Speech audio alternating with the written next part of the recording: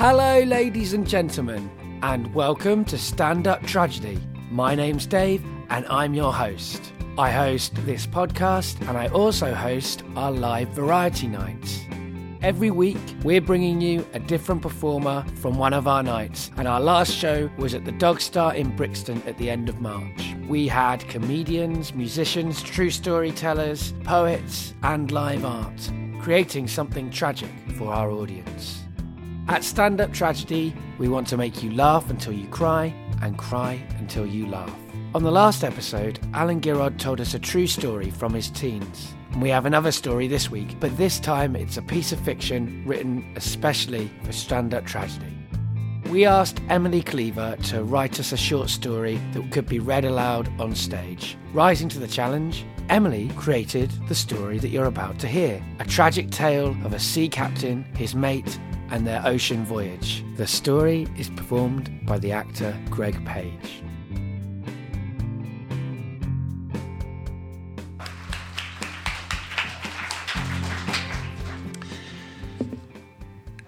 Enter Octopus Winthropii by Emily Cleaver. It is to my dear Winthrop, who has been so faithful and steadfast a companion throughout the course of this struggle for knowledge, that I dedicate this report. I shall ensure that his name is forever linked with that creature of the deep against whom we pitted our wits. My dear friend, in death, if that is indeed where you are, your name shall live on in the immortal temple of science. The facts of our voyage are well known. Our object was nothing less than the study of the mysterious giants of the ocean depths. It has long been my contention that the octopuses of the Pacific Ocean reach more massive sizes than those so far recorded. I shall be proved by the following narrative to have been, dare I say it, right all along. The difficulties we encountered chartering a ship and crew are not worth describing in detail here. Idle superstition has no place in science. The choice of the Mendocino Trench as our destination and the creature we intended to study there appeared to be the bones of contention with the seamen of San Francisco. I left it to Winthrop to deal with these logistical hitches. This was an error. In his attempts to recruit men, Winthrop spent many evenings in the company of what he termed old sea dogs, listening to their wild stories. A stronger mind might have seen all that talk for what it was, but discernment and intellectual rigour were never Winthrop's key qualities. His later lapses of judgment can, I'm sure, be traced back to that time. My friend said nothing directly to me of this superstitious twaddle, but his numerous entreaties to reconsider our course and his final threat not to embark at all were evidence enough to me of his state of mind. I felt I owed it to him as a friend to ignore comprehensively such nonsense. It was only with a significant extra outlay in wages that we were able to crew our vessel. Winthrop himself was not immune to the lures of a larger remuneration after I reminded him of the costs he would face in putting his son through college.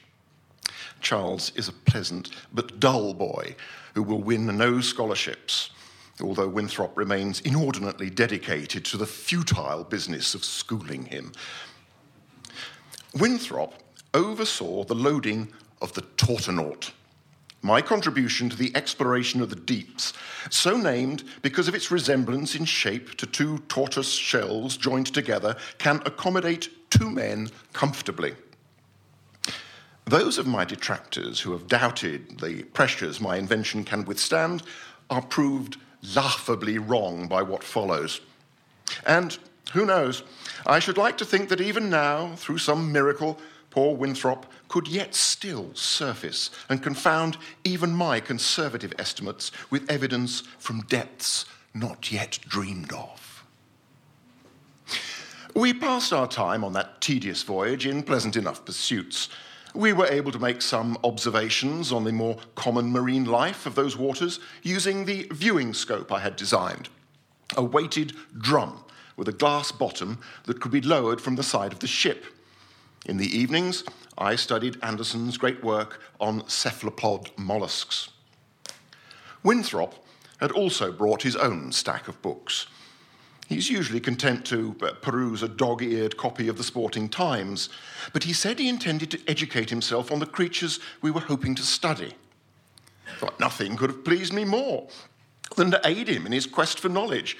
But he turned down my offer of Tolthorpe's invertebrates and Robinson's Pacific mollusks. Instead, he worked his way through a pile of most unscientific material he had obtained from what he termed a local expert in San Francisco. We made our way across the shallows of the continental shelf until we reached that vertiginous point where the ocean floor drops towards the chilly depths of the Mendocino Trench. On our first descent in the Tortonaut, lowered into the deeps by means of a winch, Winthrop and I sat nose to nose on our benches inside. The squeak of the winch and the movement of the waves were soon left far behind. Through the glass of the portholes, 3 inches thick to withstand the pressure, we watched the sheer cliff that marks the end of the continental shelf slide upwards past us as we descended. The fronds of weeds and speckles of sea anemones and clams gradually thinned out as we descended. Winthrop seemed unimpressed by this wonder of the ocean. Instead, he was fixated on the opposite porthole, the one overlooking the trench. I pointed out to him that there was nothing to see in this direction, the water being strung with curtains of floating matter that made the distance opalescent. But none of this persuaded him to detach himself from his porthole. At a depth of 500 feet, a loud cry from Winthrop of, "Good God!" made me smudge my entry in the logbook. "Look at the brute!" he cried. I clambered over, and we both peered out. That moment will live in my mind as the pinnacle of my scientific career. It was an octopus of colossal size. At a glance, it was obvious it outstripped any previously recorded measurements by a considerable distance.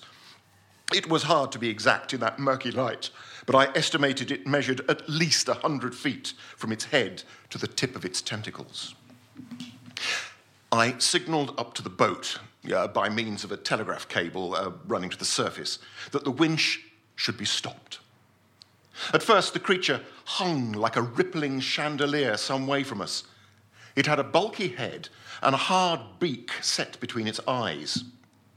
Having established that we were no immediate threat, indeed, how could we be when our craft was but the size of a football to it, it came closer. So close, in fact, that it put one of its coal-black eyes right up to the porthole, for all the world, as if it were peering in at us, just as we were peering out at it. I never cease to be amazed by the cunning of the octopus. Many times I have witnessed one take up an empty clamshell and use it like a cudgel to open another shell and take its contents. They're fascinating creatures, as I told Winthrop, although I'm not sure his attention was fully with me. Throughout our long adventures together, from the jungles of Indonesia to the swamps of the Congo, he has always been like a rock at my side. Slow and dense, yes, but firm and immovable in a crisis. He had, until now, been the ideal companion to a man of ideas such as myself, but I can only conclude that something about the deeps of the sea had unmanned him. "Tell them to take us up," he said, "before it's too late." I was forced to be firm with him. As I explained, though the eye at the porthole was somewhat disconcerting, the idea that the octopus was studying us was quite ludicrous. My argument, backed up as it was by scientific anecdote, some of which I was able to reference with citations and even page numbers in places, had curiously little effect on my friend. He raved of dire warnings, of legends, and other nonsense. We were thrown from our benches by a sharp jolt, and the alarm signal sounded, signifying some problem with the ship on the surface. What the hell has it done to us? Said Winthrop. And while I was certain his fears were unfounded, I consented to signal the ship to be pulled up. As we began to rise, the octopus released its grip and dived so fast that it appeared to drop away from us like a stone into the murk below. Once we'd been hauled on board by the crew, we found the cause of the alarm. The sharp tug the creature had given the cable had bent one of the spars on the winch, and it had been all the crew could do to pull us up before it snapped. The scientific import of this passed Winthrop by completely. I attempted to interest him in Stark's study of the territorial behaviour of the giant squid, but he announced his intention to stay aboard the ship rather than to help me repair, in his words, that damned death trap, and go down again to capture a photograph of the creature, or as he put it, offer ourselves up as fish food.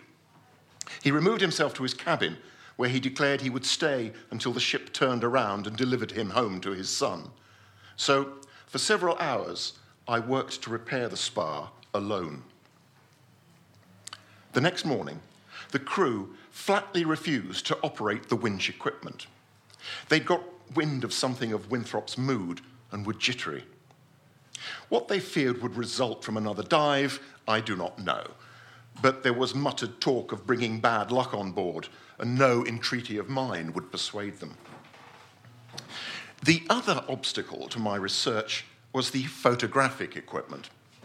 Occupied as I was with designing the Tortonaut, I had made it Winthrop's responsibility to master the intricacies of the camera, a temperamental box that requires careful handling to obtain a clear image. Winthrop had become quite proud of his photographs. In fact, his obsession with the equipment had precluded my using it at all, and I admit I did not know how. So it was imperative that he should be enticed from his cabin. Otherwise, I would have no proof to wave beneath the noses of those armchair naturalists back home. After some repeated knocking, Winthrop eventually answered his door to me.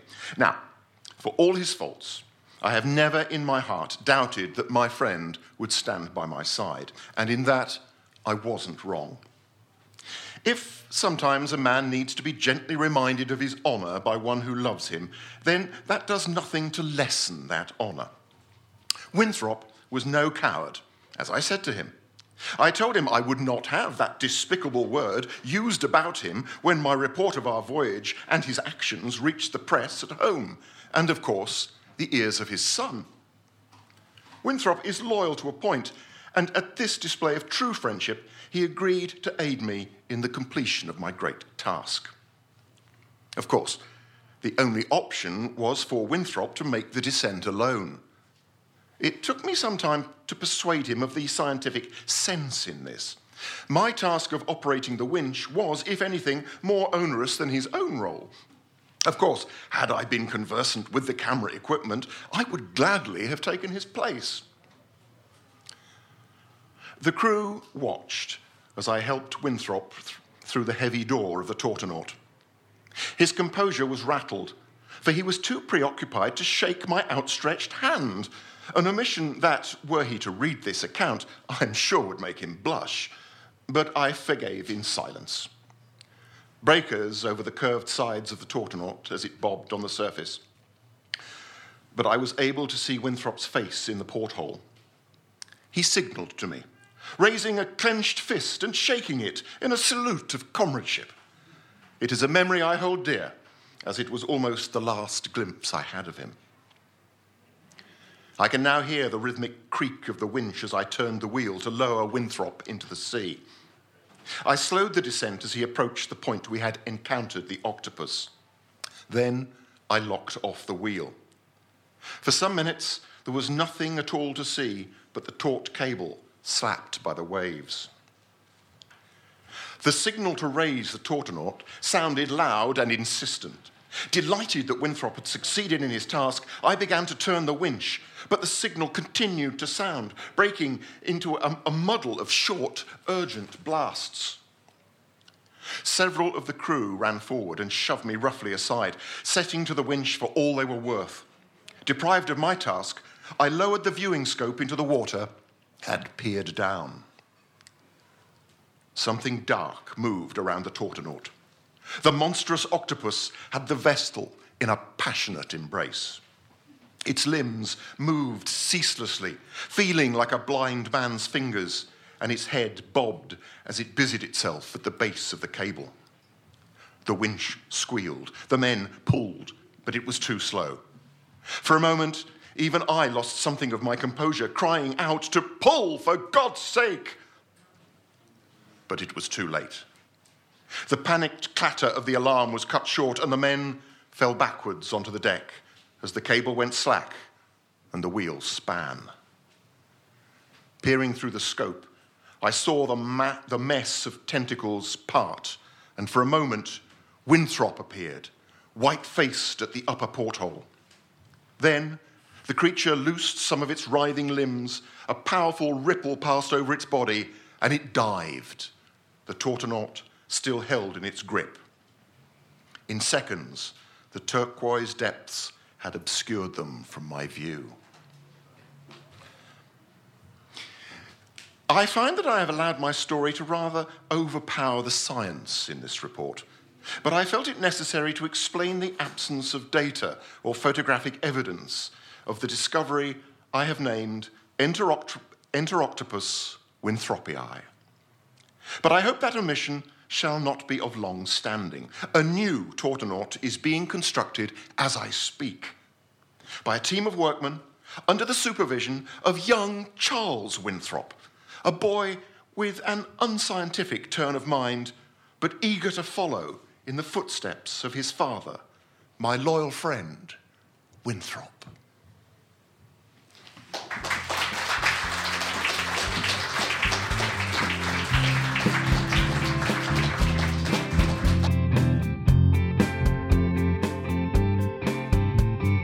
So that was Emily Cleaver's short story, performed by Greg Page. We asked Emily before the show what it was like writing a tragedy. I don't tend to write sort of deeply depressing tragedies, so I prefer to undercut it a little bit. And the story I've written tonight is meant to be funny to an extent as well, so hopefully people will laugh. That's what I'm aiming for. I suppose tragedy has got a structure of its own that people know what to expect when they're going to something called tragedy. So you can play with that expectation a little bit. You can kind of undercut it or use it for comedy, that people sort of know something bad is going to happen, so you can sort of mess with their heads a little bit. At Stand Up Tragedy, we love bringing lots of different artists together. Bringing together creative people is one of the things that Emily and others do with Liars League, a group which links up writers who want to get their stories performed with actors who want to perform stories. You can listen to other performances from Greg and other stories from Emily and many other collaborations between actors and writers online at www.liarsleague.typepad.com. Check them out online and find out when their next live shows at the Phoenix in London will be, and go along to one of them and hear some stories. And if you're a writer, they're open for submissions for short stories all the time. You can find more of Emily's writing at emilycleaver.net. And she is editor of Litro Online, and she produces a podcast for the Litro as well. So you should check out what they're up to at www.litro.co.uk. Litro, a little London literary magazine with a big world view. Stories transport you. So short story fans, and writing fans in general, look out for her name. Over the next few episodes of the Stand Up Tragedy podcast, we'll be bringing you more stories and more kinds of tragedy. We release a new one every Friday, so to make sure you don't miss it, subscribe to us on iTunes, SoundCloud, or by downloading the Stitcher Smart Radio app, which is free for you to download to your smartphone. Even better, find out more about the next live night, where we're back at the Hackney Attic on May the 17th by visiting our website www.standuptragedy.co.uk, where you'll find information about our previous and future performers, as well as details of our upcoming journey to the Edinburgh Free Fringe. We'd love to keep you up to date with all things tragic, so follow us on Twitter, where we're at Stand Up for Tragedy, or be our friend on Facebook by searching for Stand Up Tragedy. There's plenty there to keep you going. And now, until next time, the tragedy is over.